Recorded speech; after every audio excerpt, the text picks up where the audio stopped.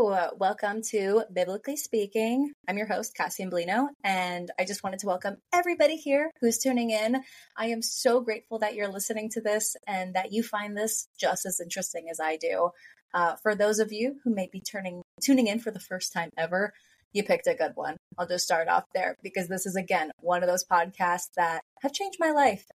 Just because it's information I have been seeking, wondering, asking about for a long time, especially right now where anti-Semitism just continuously is everywhere you look. And I just don't understand why. Like, what is up with the Jews that everybody hates? I don't get it.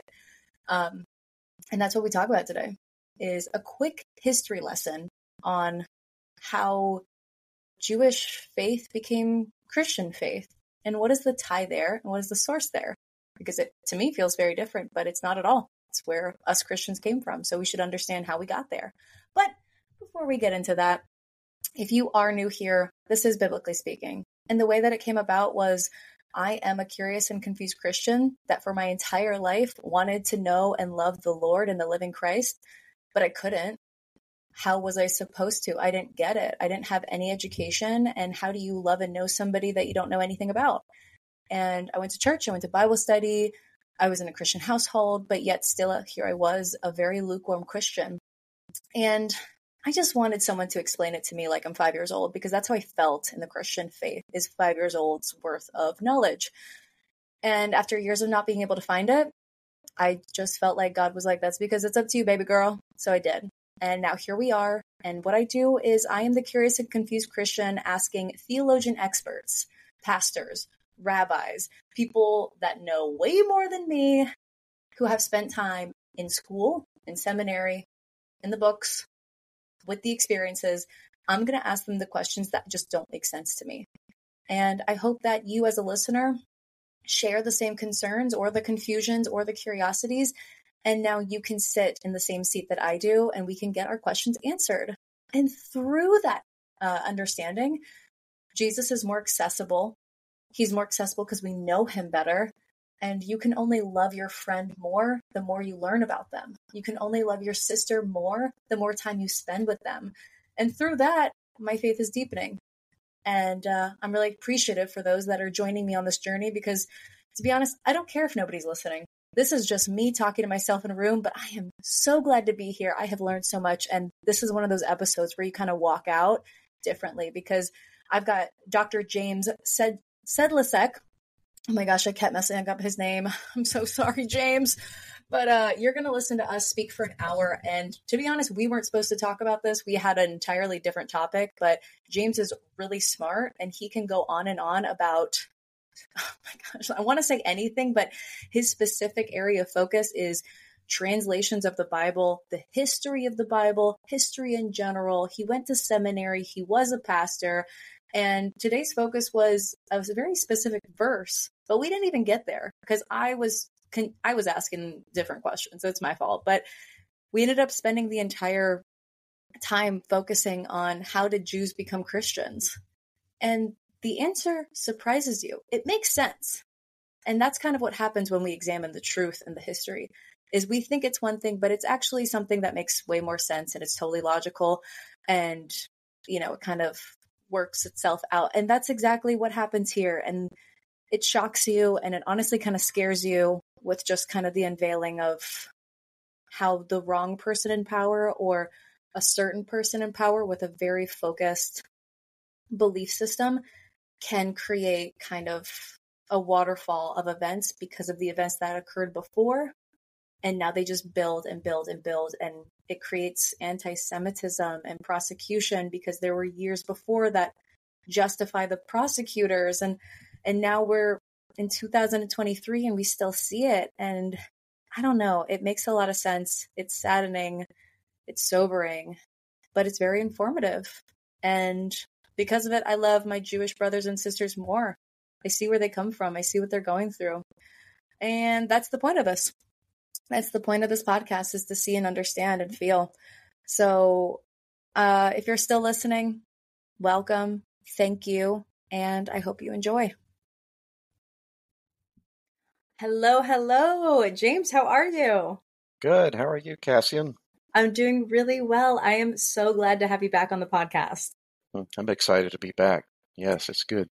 This topic today is so timely. I wanted to say before, I feel like there's a motif going on, and this is mostly a personal one, but on the idea of Jewishness and Christianity and where that overlaps. And I think that this is more of like a personal thing because I'm Christian, my friends are Jews. There's a lot of anti-Semitism going on. And not that I don't love my Jewish friends, but where's like the religious significance? You know how to love your neighbor in the Bible. And I feel like going to church, you're around your Christian friends or your Christian family, but we don't really get taught on how to love your Muslim or your Jewish or your Buddhist or Hindu.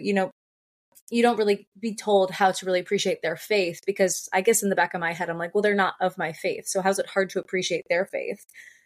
And that being said, Jesus was a Jew. All of this kind of came from Judaism, and then it became Christianity. And I think what I'm really missing personally is that link between the two.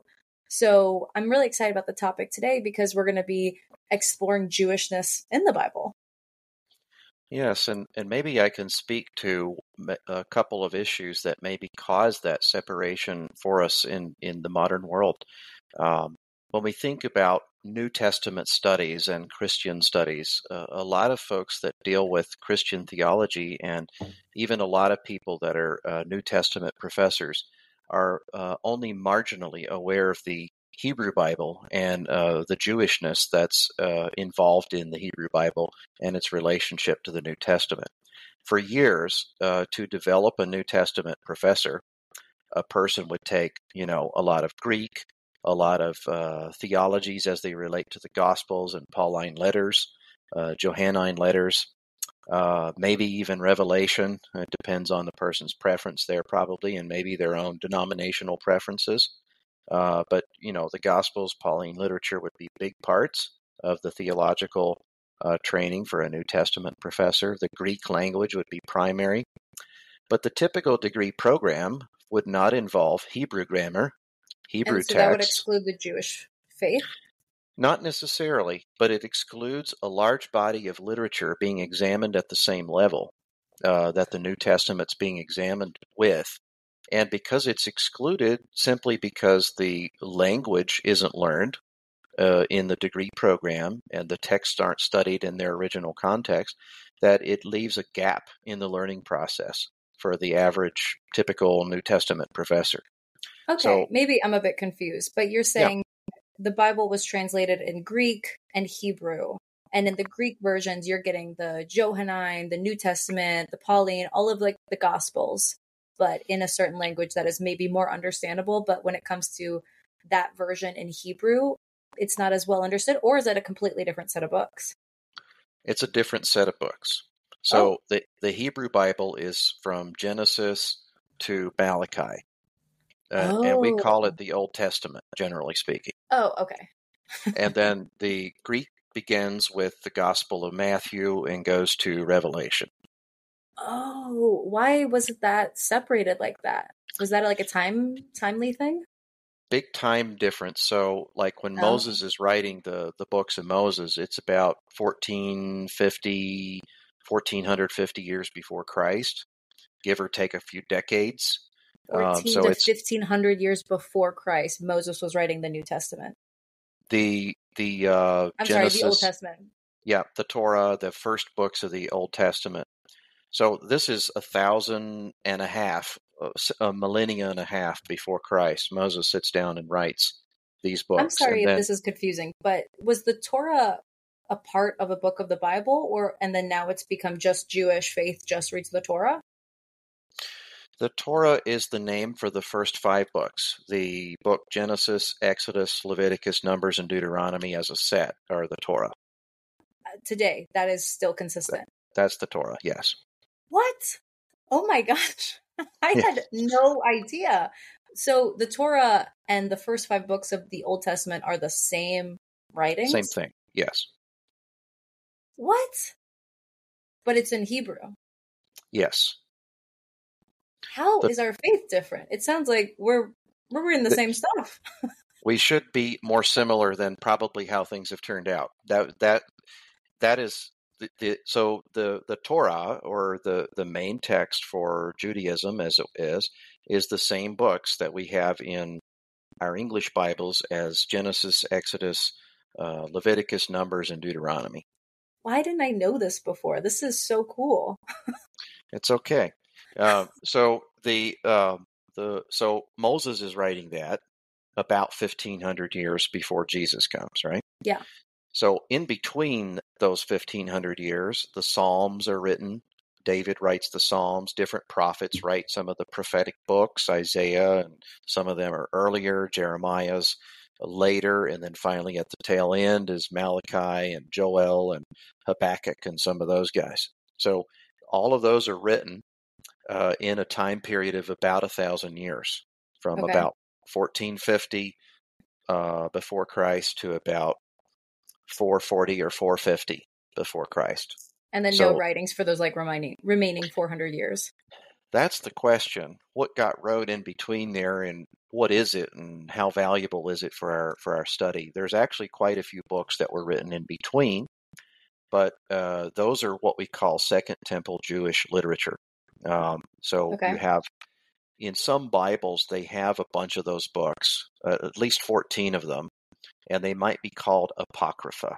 That's another word that's used to talk about those books that are not part of the Hebrew Bible per se, and they're not part of the New Testament. They're in between. Okay.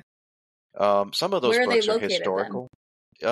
You can get them you can go buy a copy of the Apocrypha, and Oh, but they're not in the Torah and they're not in the Bible. they're not in the Torah. They're not in the Tanakh, which is the whole Old Testament. So they're not in that either. And they're not in the New Testament. And some English Bibles do include them in a little section in between. They'll just call it the Apocrypha if they do. Most English Bibles don't. They don't include it. And one of the first reasons that they were not included, because the first Bibles, they all had it. And Yeah. then when the printing press was invented, and especially when commoners wanted their own Bible, they took those out because they didn't consider them canonical anyway. They Was figured they that would save on costs by not including them. economical? Economical, yes. Okay. Okay. So you're After saying, several centuries, sorry, go ahead. yeah, I'm just trying to like filter this back because this is so much and my brain is moving slow today. So you're saying that is a whole section that was originally in the original text of the Bible that maybe like a couple hundred, maybe 1,000 people have read, but us today are missing a huge chunk of the original couple books of the Bible. They're just not really talked about. They're not known. They're not part of the faith, but they were in the original formation of the Christian faith. That's the tricky part. They were around, but who considered them Bible? That was the hard part. Did Oh, so they could everyone have just think? been like historical text. Yeah, and so once the Jewish canon was solidified, they did not include those books, and Canon? so canon is like a list of books that are certified as accurate and true, Oh. inspired by God, and so forth. And Oh. so there was a council that took place around the Sea of Galilee by the Pharisees sometime after a lot of the New Testament had come out. And they made a council to think back all the Jewish books and close the canon, so to speak, on which books are considered for religion and practice. When they did that, they did not pick any of those books. And it's also, when you read them, it's not 100% certain that you want to use them in church anyway, Why is as that? as doctrinal or practice books or books to grow from, because they don't always speak to issues that are relevant for growing one's faith on. They are often very good historical books. I was just about to say they're probably worth the read, but it Worth the doesn't read. mean, I think, yeah, in my head, and that's just me being in between the millennial and Gen Z, I immediately go to it's the church wanting to hide something. So they took out the book. They want to control our, I go to the conspiracy theory, but that's interesting. I've definitely heard that there are books of the Bible that they're really hard to find. They're locked away in some vaults in the Vatican, whatever it might be. And that's good to hear that it just the end game of them not being included was because they were going to be more distracting than they were forming in your faith. But is this would be like the Book of Enoch? That's an example. Actually, that one is not usually in some apocrypha lists either. But that was also a piece of literature from that time that's probably relevant for our study. But what I think of about the Apocrypha and other Second Temple Jewish literature books is that they were important enough for first century people to be reading and thinking about it, that also our New Testament authors were familiar with them and the ideas within them, sometimes quoting from them, sometimes depending on their logic, that they're useful. Whether we should be using them, let's say, to make the Sunday morning sermon from or not, that's a different question. But using them to help us better understand both the Hebrew Bible and the New Testament, I think, is helpful. So they were more contextually useful at the time when people were kind of going from Old Testament to New Testament. The people that were kind of living at the time of the New Testament were saying, this is good context for us. This is relevant for us at this time period. Whereas today it's unrelatable. We wouldn't be able to really understand it or see why it was important. They're easy to dismiss, honestly, because we don't see, for example, sermons arising from them and things like that. But they're useful to understanding two things, at least that I've been able to tell, how Daniel's prophecies actually get fulfilled, because we don't see them get fulfilled inside the chapters of the Hebrew Bible. And when we open up our New Testament, it's already over. I was about to say, prophets are pretty gray area for me in the Christian faith. I kind of want to go back to one of my earlier statements. We're getting pretty off track. No, it's fine. Just because it's relevant to your last statement. How New Testament professors and Old Testament professors at your typical seminaries are trained. They're usually trained in a track that includes the languages for that testament, the theologies that are coming from that testament. What I mean by that is theological concepts. And then that's how they build their professorship. And most people that are New Testament professors, Old Testament professors, don't know what the other one does. You would think you'd be taught on the whole Bible. Well, the problem is it takes too long for a person to train equally well in both. Let's say, for example, your typical Master's of Divinity degree is, it used to be 90 hours. It's now 72 credit hours. Once they lowered the standard to 72, nobody's going to offer a 90 anymore. But even at the 90-hour one, if you think about credit hours, a typical class is 3 hours. So with a 90 credit hour program, you're going to take 30 total classes, no more. A language sequence, to do a language well, you're going to take 2-3 credit hours of a language. So that's 6 hours. So 2 classes, if you will, of Hebrew.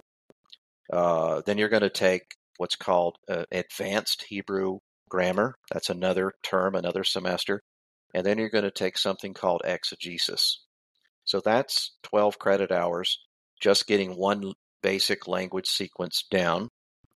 Then you're also going to want to take some books in the specific class on the book of Jonah, a specific class on the book of Genesis, a specific class on Psalms, just so that you have something from the writings, something from the prophets, and something from the Torah. So you get the 3 main divisions of the Hebrew Bible in the training. Well, now you're up to 7 classes out of 30.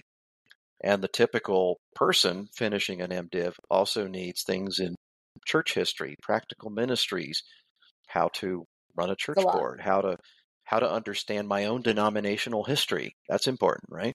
And so once you start stacking all these things into a program, you end up with 12 hours at best on one language and 9 hours at best on the books that you need to study in depth.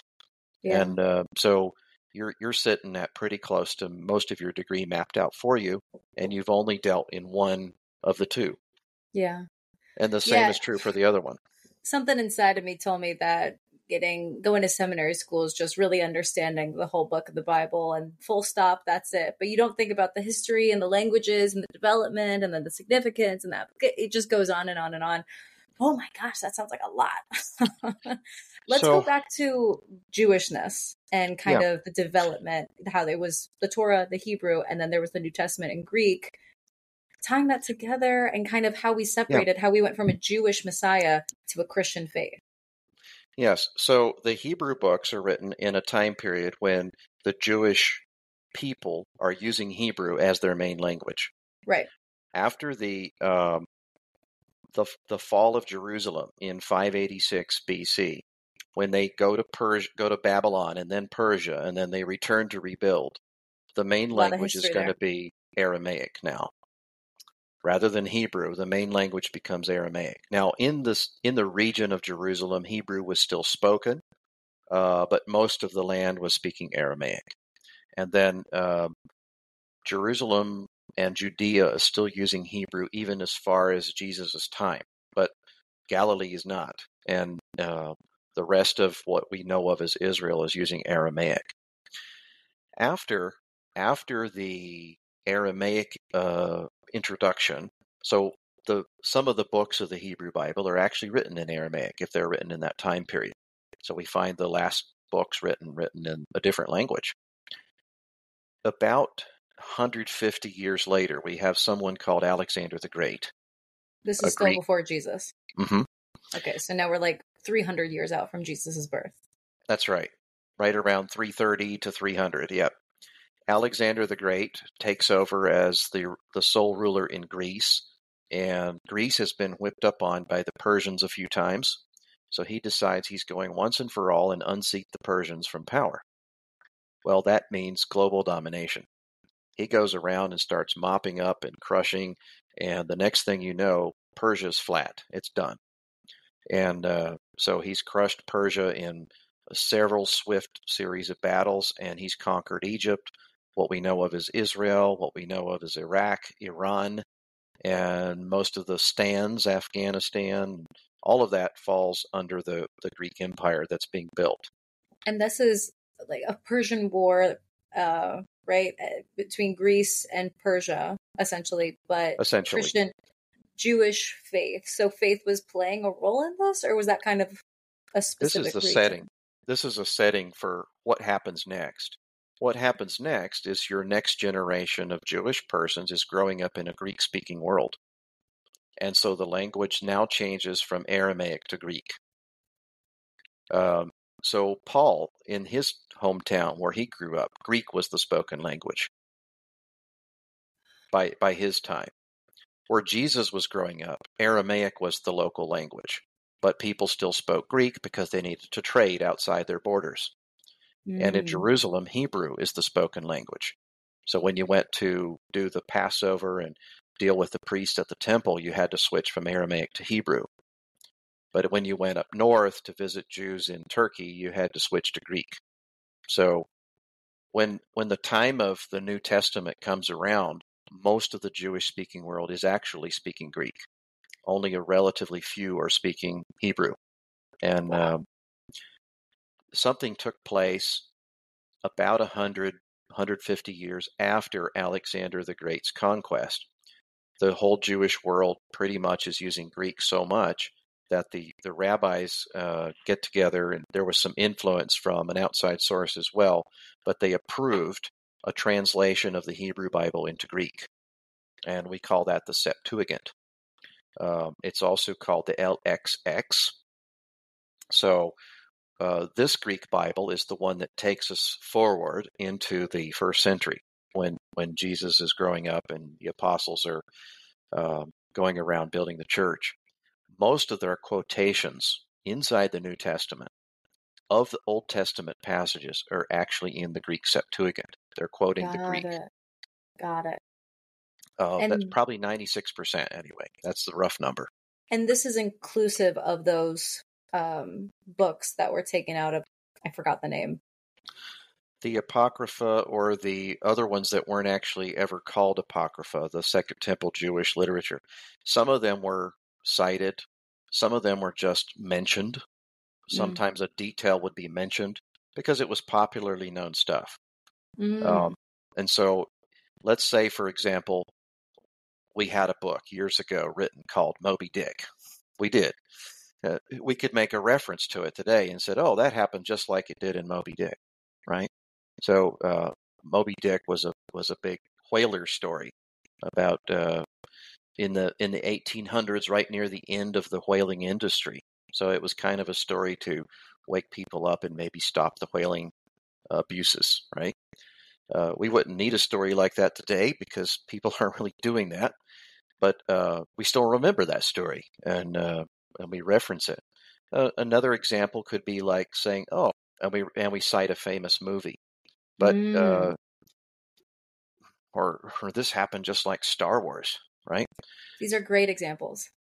And so in the New Testament, they're going to reference things from well-known literature, and Yeah. this literature was well enough known that it got these offhand allusions. Yeah. Um, and sometimes ideas in them would be even expanded on in the New Testament sometimes. The other thing that we see with some of the maybe we just call them extra books.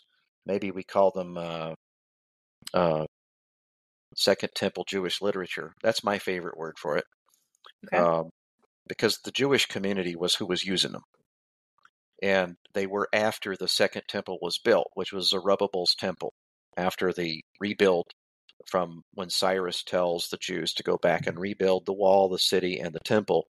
A person named Zerubbabel rebuilds and makes a new temple. It was said it wasn't as good as Solomon's, but it was still good, and people rejoiced that were younger because they hadn't seen one yet. People that were older wept because they knew Solomon's was way better than that. And so, there were people of different generations having different responses to it. But that temple is the one that's still around when Jesus comes in, right?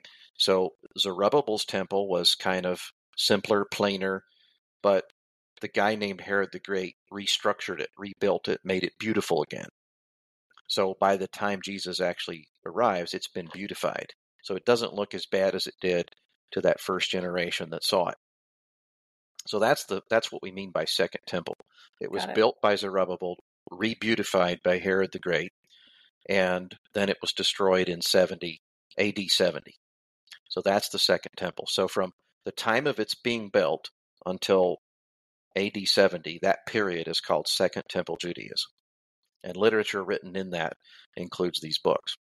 So how do we go from a Hebrew Torah to Greek Gospels has a lot to do with the fact that the Jewish people themselves are speaking different languages in different millennia. Because of Social wars. circumstances, Yeah. wars and conquests, and who are the rulers now, that sort of thing. Okay, so that explains why there's two separate languages. But I guess what was the bridge between Jewish and Christian then? Yeah, that one's more difficult to explain, but going into the earlier what I was saying about the two tracks, Old Testament professors have their track and New Testament professors have their track. This Right. kind of thing has been happening for several hundred years inside Christian circles. And Oh, because of that, New Testament professors are usually unaware of what Old Testament professors are dealing with and the text they are reading. And Old Testament professors are often unaware of what's the New Testament is doing because that's not part of their program of study. That huh. wasn't something they developed expertise in. So what happens over time is that if you're ignorant about something, you tend to say things about that other thing that aren't quite accurate. And these things don't really get tested or proved or adjusted because nobody's checking. Mm. Yeah. And then very few people have the expertise to critique these things because who's going to do a double MDiv? One in Old Testament, one in New Testament. It doesn't happen. And when I went and did my MDiv, I did a double major, which is similar. But what it meant is I had to substitute things out of my degree program in order to do both Hebrew and Greek, do both Greek exegesis and Hebrew exegesis, study intensely Greek New Testament books and Hebrew Old Testament books at a pretty high level of depth. and study the critical issues that scholars have raised for both the New Testament and the Old Testament. That's a massive thing in and of itself. But by doing that, I had to cut out courses that were maybe, I don't know, practical ministry related or church history related. I did study history I love history, so I always was going to anchor myself in the historical things as they develop. That was not I never needed a degree in history to want to learn history, but um, I felt like there's some things I can learn on my own. There's some things I need pushed to learn. And if I'm going to get a grasp of how the New Testament and Old Testament relate to each other, I need to study both Yeah. carefully. And I think in my whole seminary experience, there was only one other person I knew of that did that. So and he's my friend. We go to conferences together, and we live not too far from each other as it happens. But it's rare because you have to give up something in the degree program if you want to get both of these tracks. Or else you have to do 2 degrees and convince somebody that you need to do 2 degrees of the same apparent level. That's hard to do. And a typical person who's deciding to be a pastor of a church also would go get an MDiv, but they're going to concentrate more on practical ministries because of the social issues that face the church. They need to study some things that a scholar wouldn't find helpful. And so I was pretty much on the track that was for scholars rather than pastors. But I was a pastor, and I was pastoring. But where I was in my ministry context, I felt that I was well equipped in the pastoral role, and I didn't need to do an MDiv in practical ministries to do that. Yes, I will have limitations in that area, but I also find that my main role is as a pastor isn't being the lead pastor generally. I could be if I need to be, but that's not my main role. My main role is in discipleship and equipping ministries. I've also been trained to be a chaplain as well, and sometimes a church needs a chaplain. And if a church is a rather large church with many people in hospital or nursing home, sometimes having a chaplain on staff is the best way to go. So that be a Catholic faith? No, it's chaplains can be of any denomination and any group. But what a chaplain is a person who can go into a healthcare facility who's been certified to be in a healthcare environment and provide religious services to people who need it, and advice and counseling to anyone who asks for it. So I've done that a large number of my years. Wow. I feel like I'm talking to one of the most educated people in the Bible. Well, I don't know that necessarily, but one of the things that I see is where we have our typical degree program set up and what our typical seminary shoots for. Don't create a person who's capable of moving between both Hebrew Bible and Greek New Testament and connecting the dots. So that is a bit of a lacking in the connection for like understanding the Bible as a whole, especially on a simple level for someone like me who wants to know the highest level. I just want to know the cream skimmed off the top. That requires so much depth and knowledge and understanding. That is a very big undertaking for somebody. So maybe us as Christians, when we have questions, maybe we're asking a legitimate question, but to fully answer it correctly takes a level of schooling that not everybody has. And probably not one that most pastors have. And I don't know what the number would be, but if I look at my own band of pastors that I'm part of, there's probably 3 of us out of 100 that know our biblical Greek, and maybe 2 of us out of 100 that know our biblical Hebrew, and only 1 of us that knows both, and that would be me. But that's typical, actually. That's not unusual. Right. No, that's just news to me. I've heard a lot of pastors say, "Well, they put me through Greek in seminary," but that statement belies a simple problem. They didn't learn their Greek in seminary. They learned it quickly and forgot it quickly, Mm, and so they aren't using it, and they can't use it to ferret out things. Um, right. they So will there's have to ask misunderstanding somebody. and misinterpretation issues that they're then feeding to their congregation. It probably shouldn't happen to that extreme level. It can. Um, I think most pastors ground themselves in the theological traditions of their denomination, Okay. and somebody within their structure would know enough to steer them away from really big pitfalls. Yeah. And usually people who have stumbled into a pitfall and wrote a book about it, usually their book gets critiqued at their conferences, so they know some of the things that are out there and how to avoid them. So I think most pastors avoid the extremes of that by being connected to other people who are looking out for problems. But it is potentially possible for a pastor to mislead people. But the place where I think it happens unavoidably is not any serious misleading, but when we depend too much on a tradition to interpret the Bible for us, then we're eventually become blind to counter evidence. Ooh, go on. So sometimes there's a little fact that's just there that's bothering you, but you don't know how to deal with it. So it's like it seems like it could unravel one of my points that I might want to make. But if no one in my circle of folks that I'm bouncing ideas off of develops this thing, eventually it gets explained. You're gonna have to use an example. You're kind of losing me. Yeah, I'm not thinking of an example while I'm saying it. I'm just aware of the problem, so I apologize for that. Would But you say like a tradition? I immediately thought of a Jewish tradition, kind of, the bathing tradition, or what? sure, I can explain a little better. When I'm referring to a tradition of Christian practice, I'm referring to things like what a major denomination would be. That would be a particular tradition to think about the Bible from. So, a Oh couple gosh, of I have like Catholic examples. examples.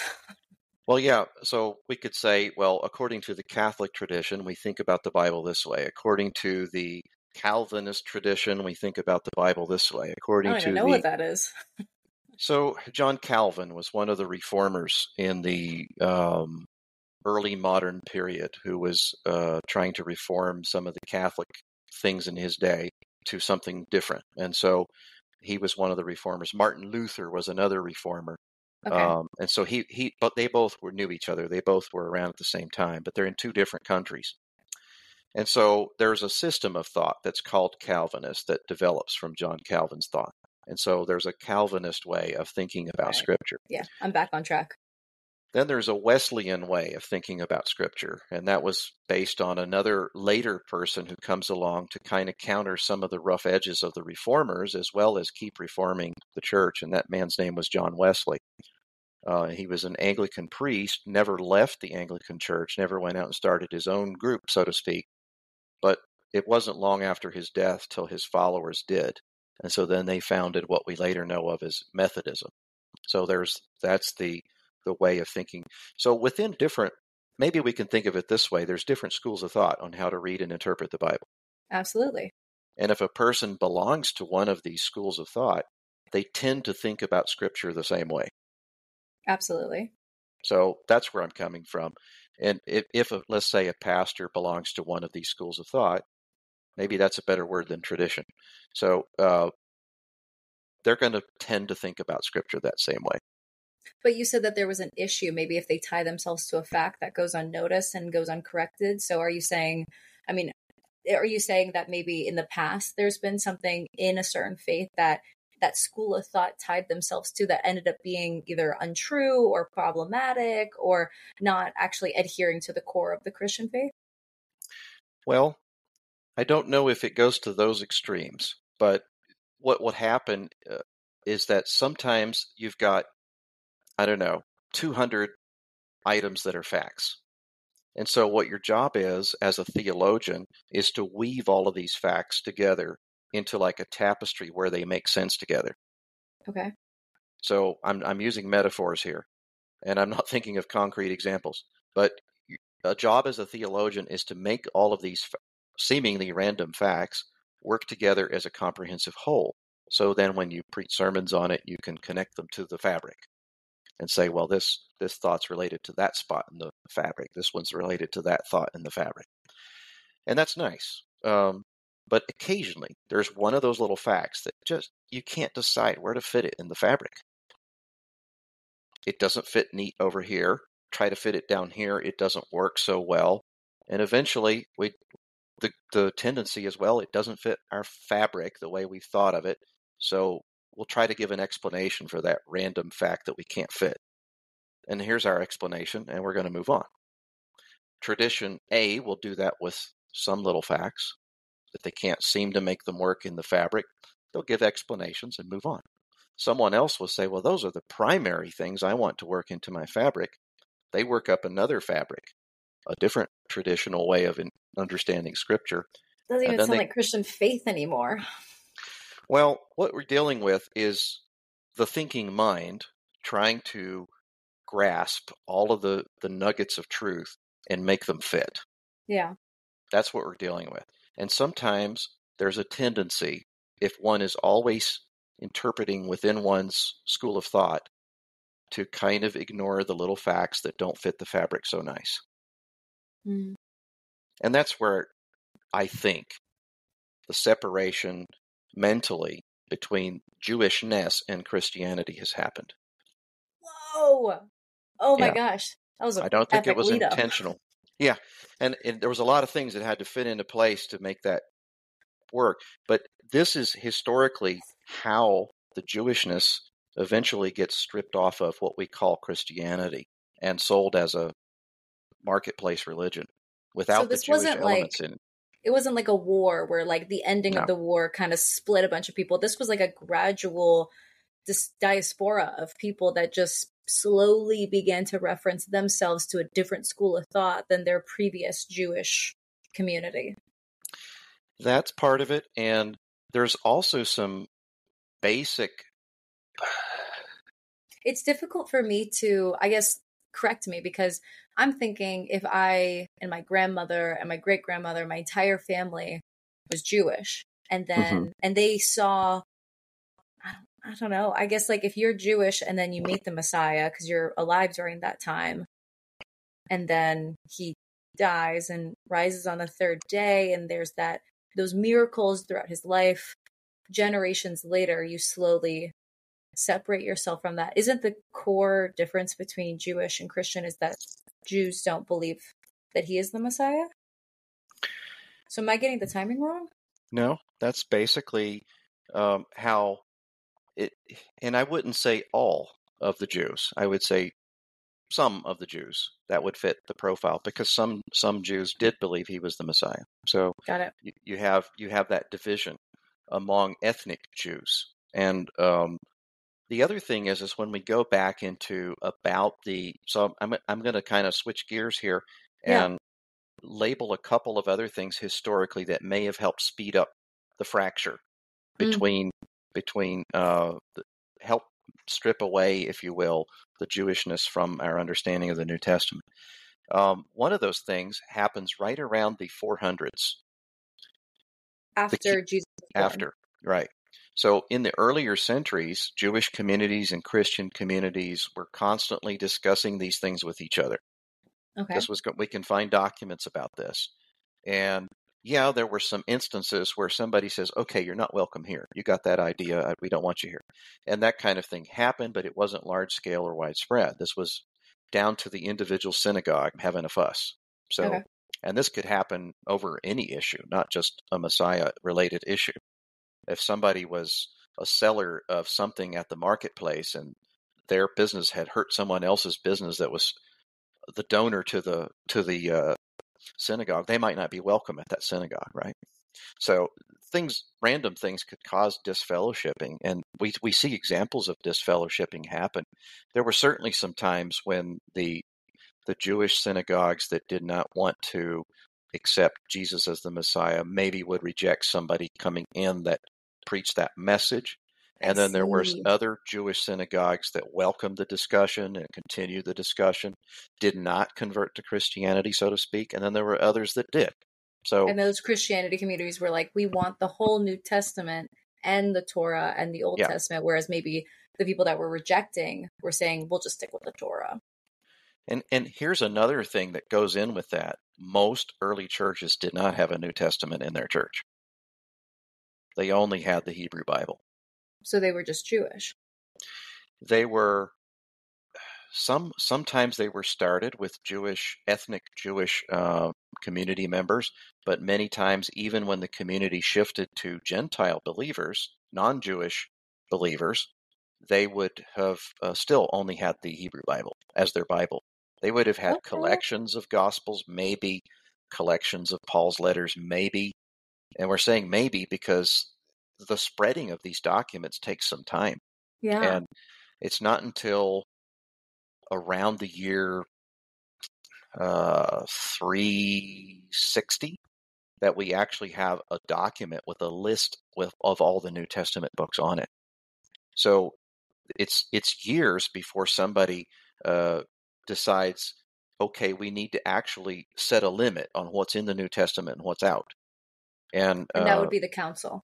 and that was the next council, right? So the earlier council we talked about was the Jewish council deciding the books of what we now call the Old Testament. This Oh. council, close to the year 400, is the one that decides which books belong to the New Testament. So some of this stuff is still up in the air in terms of which book is accepted, which book is not, until that gets decided. But the thing is it was unanimously decided.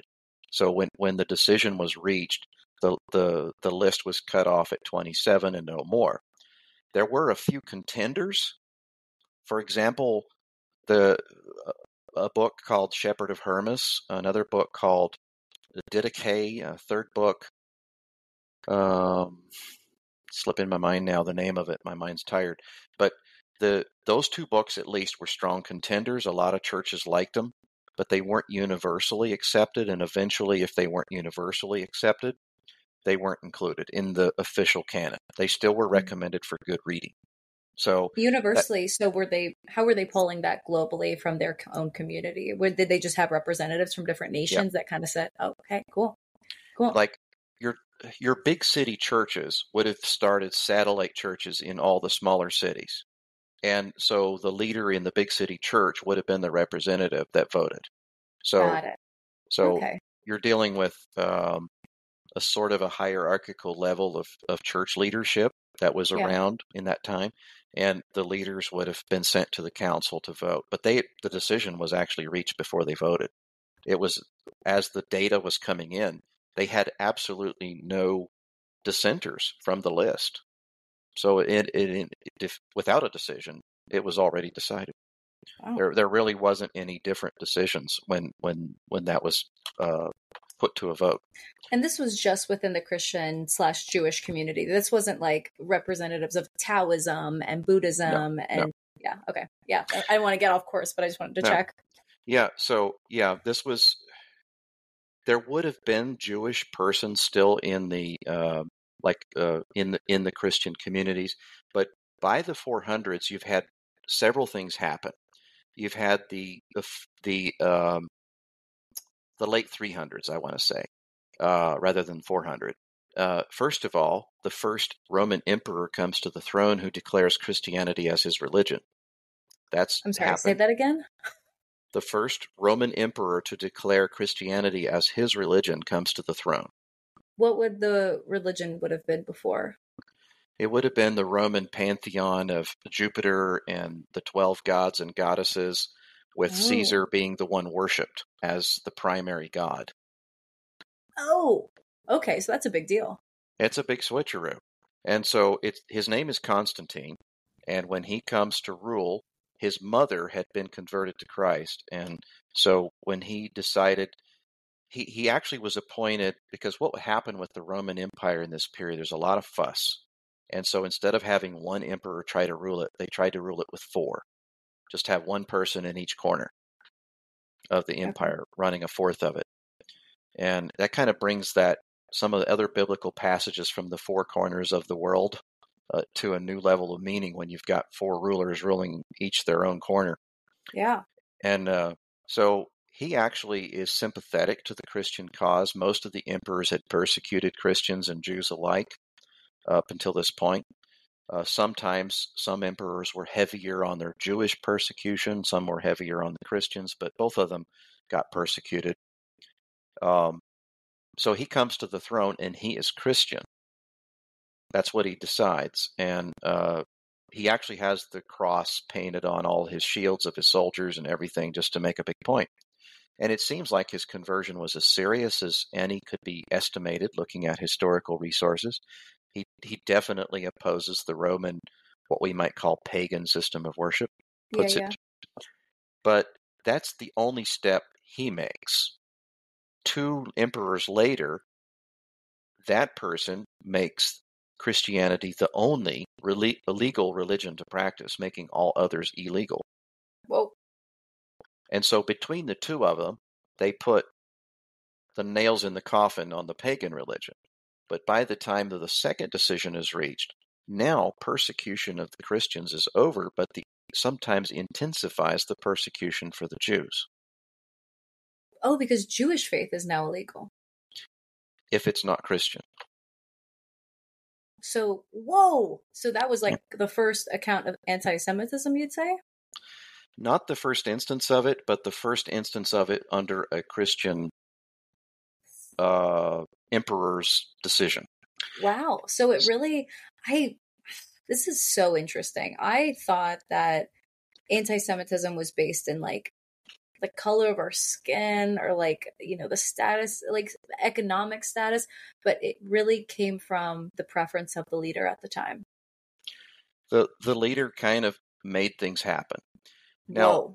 there were fusses because, as you can realize, non-Christian Jews and Christian Jews would disagree about the Messiah. So we can expect that. Gentile Christians would also disagree with non-Christian Jews about the Messiah. So there was enough things to cause disagreement between peoples. But when Sounds like a lot of half and half. Which ones do you persecute? Right.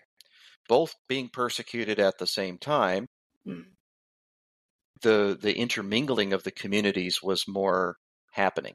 There were several things in history that caused division to increase. Yeah. But once this happens, it becomes very comfortable for Christian circles to say, oh, finally an end to the persecution. What's the cost? Oh, our fellow minglers are getting persecuted more. Is it okay to be comfortable here, or should they stand out and say something? The saddest thing is we don't read about the kind of thing we would like to read about in the 400s and even going into 500. The rivalry was in the so 400 fierce. years Yeah. Following Jesus' death. And so there was a lot of animosity happening inside the Roman Empire as it's starting to crumble, because the Roman Empire has a great fall all about this same time. 495, Rome got sacked. So we're looking at some serious issues on the horizon for the Roman Empire at the same time that these big rivalries are starting to shape up. I'm not so good at history with you, but who did they get sacked by? Yeah, this is going to be different invading groups with the Huns and the Goths, and this kind of thing is going to start happening. It's not going to stop. Eventually, so it's a full from all sides fall. Got it. Yeah, and the Lombardians are in there somewhere. So they're another invading Germanic tribe that comes in and Lombardians. The Lombardians. Yeah, those are the Germanic tribes that have descendants now in northern Italy. That's so cool. Yeah, so it's one of the reasons Italy has 3 colors in its flag. The 3 colors represent the 3 major people groups that occupy Italy. The top people group are the Lombardian invaders from the 500s and 600s. The middle band is the native Roman Italians, and the bottom band is the Norman invaders that come from Normandy to invade them later. I thought it was because it represented the three ingredients in pasta sauce, celery, carrots, onion. That's the specific colors, but why three? It's because there's been, for a long time anyway, three different peoples populating Italy. And Okay. they link back to these two invasions, the Norman invasion of South Italy and the Lombardian invasion of North Italy. Well, this is the kind of thing that puts lots of pressure on the Emperor of Rome, and he has to make peace with the barbarians somehow, any way he can. He's losing everything. And so there's a lot of attempts. And some of the earlier attempts were to try to bribe the barbarians away, and they bankrupted their own selves doing it. So large chests of money can only come out so often, right? And if it's enough to bribe away a major invasion, that has to be a lot of money. And the very first, and it almost seems, well, that's another story I don't want to develop here, but this is where the Pope becomes powerful because the leader of state decides to avoid the responsibility and sends out the church leader to do it instead. And so eventually the power of the state leader, the emperor, lands on the Pope instead of the emperor. Towards the end, the emperor abdicates and the Pope is running everything. That's why So we the have a emperor. powerful medieval Pope. So you're saying he decided Christian faith, a lot of power, a lot of violence. He put that power onto the Pope and then eventually just kind of stepped down and the Pope stepped up. Over many generations of the emperor. Not the Yeah. same person, but yeah. And so the first Christian emperor made Christianity legal. Yippee yay. We're not going to get persecuted so badly now. Mm-hmm. 2 emperors later, he made it the only legal. That guy made it the only legal religion. Now the persecution's landing on everybody but the Christians, including the pagans, which they weren't persecuted before. No reason that they needed to be persecuted, but they were. And then Persecuted as in like jailed? lots of different stuff, actually, and some of it a lot more horrid than jail. Got it. Okay. Some people would lose their lives. Some people would get tortured. Some people would get banished, sent to the salt mines. A lot of different cruel punishments. Okay. And persecution can be varied. It can be just, oh, you guys can't trade here, but our buddies can. That could be a form of Oh, persecution. That's milder, but it's still real. And economic yeah. suppression is a big thing. That was Yeah. also something.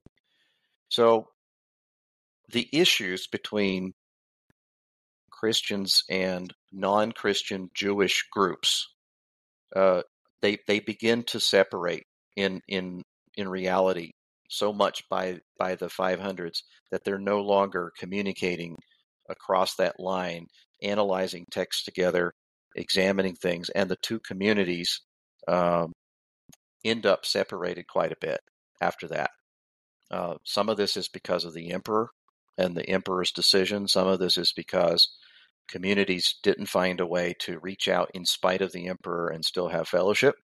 A lot of things we can point at, but the the core problem here is that once the leadership of the church moves from a Jewish leadership, because under the New Testament every church leader is a Jew, Mm-hmm. to Gentile leaders, it's not immediate, it's not right away, and it's not a cause really. It's just a consequence along the chain of events.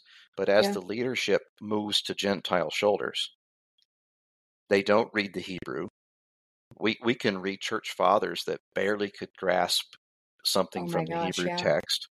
They're reading Wow. the Greek, and then by the 400s, the church fathers are struggling to read their Greek. Whoa. They need it in Latin or they can't read it. It Now all we ties have, together. and so we have the beginning of people being involved in church leadership and the training of church leaders as well, who don't read Hebrew, who don't read Greek. They're reading Latin. And some of the problems of the church as a result are that people are reading only the Latin translation, deciding things about Christian faith and deciding things about what to do with the Jews that aren't based on looking at the older texts. They're based at looking at Latin translations and also traditional thinking. It's not just the Latin translation, it's traditional thinking. You take these problems a few generations later, and that's why you have a Reformation. There were people who were fed up with this, tired of this, and they wanted to reform things. At the time the Reformation happens, there were instances in some of, just to pull one serious incident out of the hat, is the Spanish Inquisition.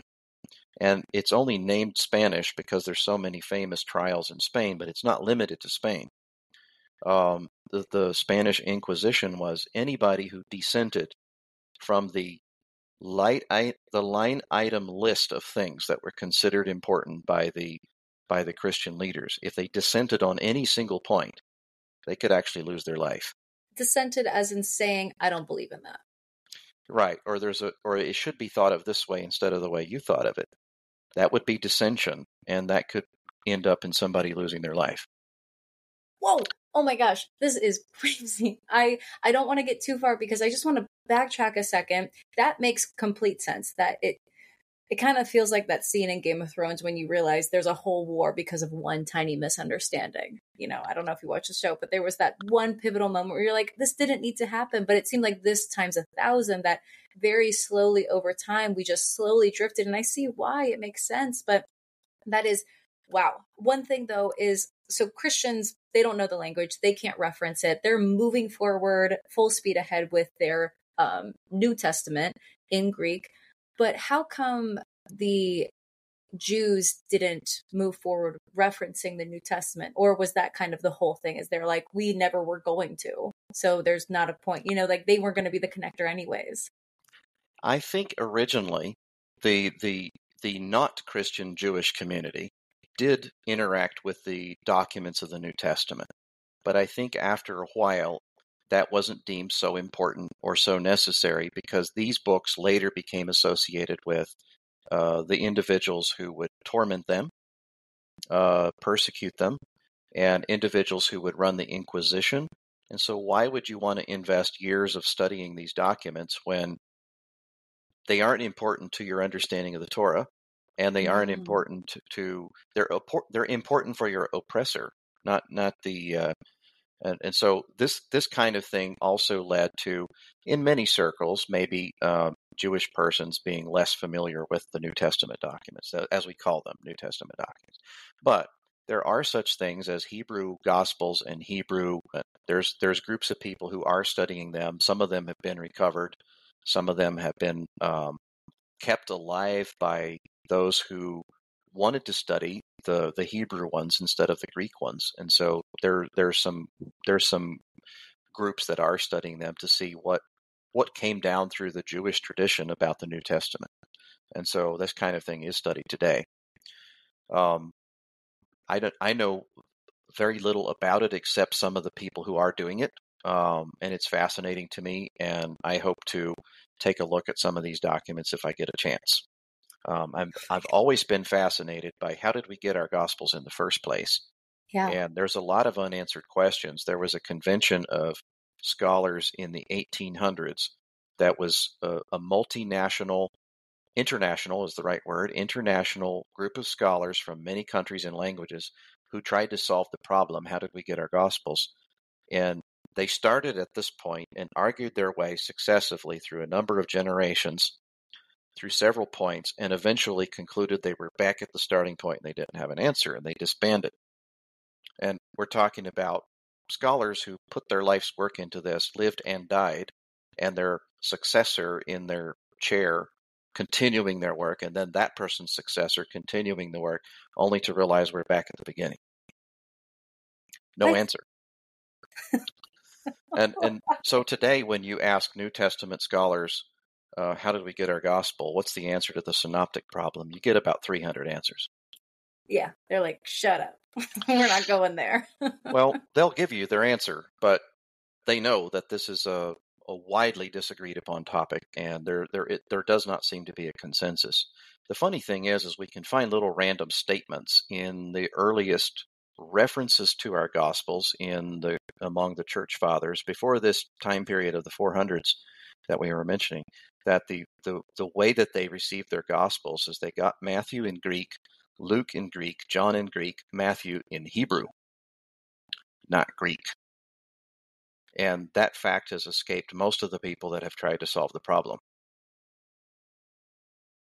Why that one in Hebrew? Don't know. That's just the way that the earliest reporters on receiving the Gospels got them. And if Matthew was received in Hebrew, and then Mark, Luke, and John were received in Greek, and then hundreds of years later, we start analyzing Greek Matthew, Greek Mark, Luke, and John, and trying to figure out which one came first, Matthew, Mark, or Luke.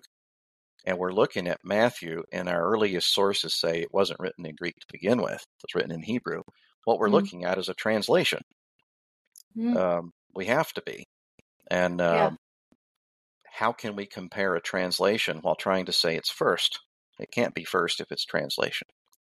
And so I think that particular piece, if it was properly assessed in some of the gospel theories, would revamp how they think of the problem. It can't be Wait, solved can you yet. say that again, but simpler? Yeah. My brain did not Yeah. understand that. So, for example, maybe I can go into this a little bit. There's people that think Matthew was written first and Luke written second, and then Mark abridges both of them into a smaller gospel. Okay. There's people that think Mark was written first, Matthew expanded it, and then Luke expanded it a different way. Okay. So these are two prominent theories. When we start looking at the text, Luke seems to be more like Hebrew, translated into Greek, than the others do. It seems like there's places in Luke's document that the original wording was in Hebrew, but these are usually in places where he's reporting what someone told him. So we're dealing with the words of Mary, both before Jesus' birth and after his resurrection, that kind of thing. And so maybe he's just has an oral report from her, and he's recorded it there, and that would explain why the features look that way. There are long places in those three gospels where there's verbatim agreement between the passages talking about the same story. And then there's places where one gospel will go on at a stretch and the other one skips right over that part. And it's like when you see them having verbatim agreements, you don't think, oh, they picked up the same stuff from somewhere. What you think is, oh, they're copying from the other document. Because how did they get it word for word, 36 words in a row? You're right. That's too much to expect out of somebody who's just remembering an event That's 20 true. years Yeah. later. So it's one of those kind of things, and it's really stumped the scholars. But what if the Gospels weren't originally written in Greek, and what we're looking at is translations, or at least a translation of Matthew? Then it makes sense why Matthew's looking at a document and copying what's in it. His job, not Matthew personally, but whoever translated Hebrew Matthew into Greek. So he would say, well, okay, this part is already done in Mark. All I got to do is look at Mark and I can write the words down. Yeah. I don't have to think through and translate this part exactly or do my own fresh translation of it. In other words, I can write what's in Mark. And so that would explain instances where they have word for word things. Yeah. And it doesn't put the burden on trying to figure out which one came first when the evidence goes both ways. Right. I embarrassingly have to admit that I've been a Christian for my entire life, stronger sometimes than others. But I didn't know, especially not from church, that the Gospels were just four different perspectives on the same events, that there are four different viewpoints on Jesus's life told from different people's perspectives. And, Luke was more of the journalist, whereas, John was more the right-hand guy at some points. I didn't know that. I honestly thought they were four different points in history or people living their lives, four different stories completely. And I don't know. I feel like for any young Christian listening, like if you didn't know that, now you do, because I definitely didn't know that for the longest time. Yeah. And that's the amazing way to think about the four Gospels as four different perspectives on Jesus's life told by four different people who had different walks in life. Yeah. So you've got one guy's a fisherman. Actually, two of them really are. One's a medical doctor and one's a tax collector. So imagine if your local IRS agent your doctor that you go see for general practice, and two folks you found fishing one day all get together and write something on the same thing. They're not going to say the same thing the same way. It's I'm not so going to glad you happen. put it that way. Yeah, you've got two very highly educated individuals in completely different fields. One's Yeah. in finance, the other's in medical practice. Yeah. And then two people who are very experienced in a particular thing of life, like fishing, but they're not highly educated formally in any given Right. subject. Yeah. Yeah. And so when they get together on something, there's going to be points of difference. Right. Yeah. And then when it's transcribed, you're going to do kind of not shortcuts, but the things that make sense to copy. Um, wow. I am so glad that you are so well read in this, not just on the Bible and the translations, but in the history lesson of it. And this is a little bit my fault, but I have good and bad news. Okay. The bad news is we didn't get to the original topic we were going to talk about today. Yes. We didn't even touch on it. But the good news is that we can have another call on it. And Yeah. this call today is something that I have been hungry to have, because I didn't know how I was going to get answers to that question of how did we go from Jewish to Christian? What was the difference? And I feel so enlightened about it now. And I'm also having meetings with a rabbi, and I was going to have his take as well. But, he is a Messianic rabbi. So I feel like it's going to be a completely different perspective. But this is such an important conversation. And this history lesson just made sense. I think that there's no room for opinions because it was just historical facts. And the other thing that I would want to leave us with as we think about tonight is there have always been Jewish persons that didn't necessarily convert to Christianity per se, that interacted with Christian documents throughout the centuries. And there's always been Christian individuals as well that tried their best to learn Hebrew and interacted with Jewish sources. Sometimes both individuals were largely ignored. One book that I have just gotten and anxious to read is a book by Rabbi Soloveitchik. And Okay. he was a person in the late 1800s, I think. I'm not sure if I have the century quite right or the decade quite right, but he analyzed the Christian Gospels that were retained inside Jewish circles. That is, non-Christian Jewish circles. And he analyzed them and talked about what they meant to a Jewish reader. And his book was published at that same time, but his works were largely ignored until more recently, when somebody did some work and translation work on his book. I don't know if it was German or Austrian, or French, but it's one of those that survived. Basically, some of his work was lost in the Holocaust, but one of the surviving pieces of his work was recently translated into English, and it's the next thing on my reading list, because he Okay. talks about Hebrew Gospels and Hebrew books for other New Testament passages as well that have been studied through the years inside Jewish circles that were non-Christian Jewish circles. I'm emphasizing that because I don't want to say that Jewish and Christian is separate. There have always been Jewish Christians, Gentile Christians, and non-Christian Jews. So all three have existed throughout time. Whoa. So far reaching and so much to consume. Again, like you mentioned, how it's so difficult for people to speak on these topics because the depth of the New Testament equals the depth of the Old Testament. But I really appreciate your ability to shine light on both, and then also to be able to highlight the gaps, that already exist today. I think this is a really fully encompassing perspective and really good for people like me who are starting with nothing. And this is really educating and enlightening and interesting.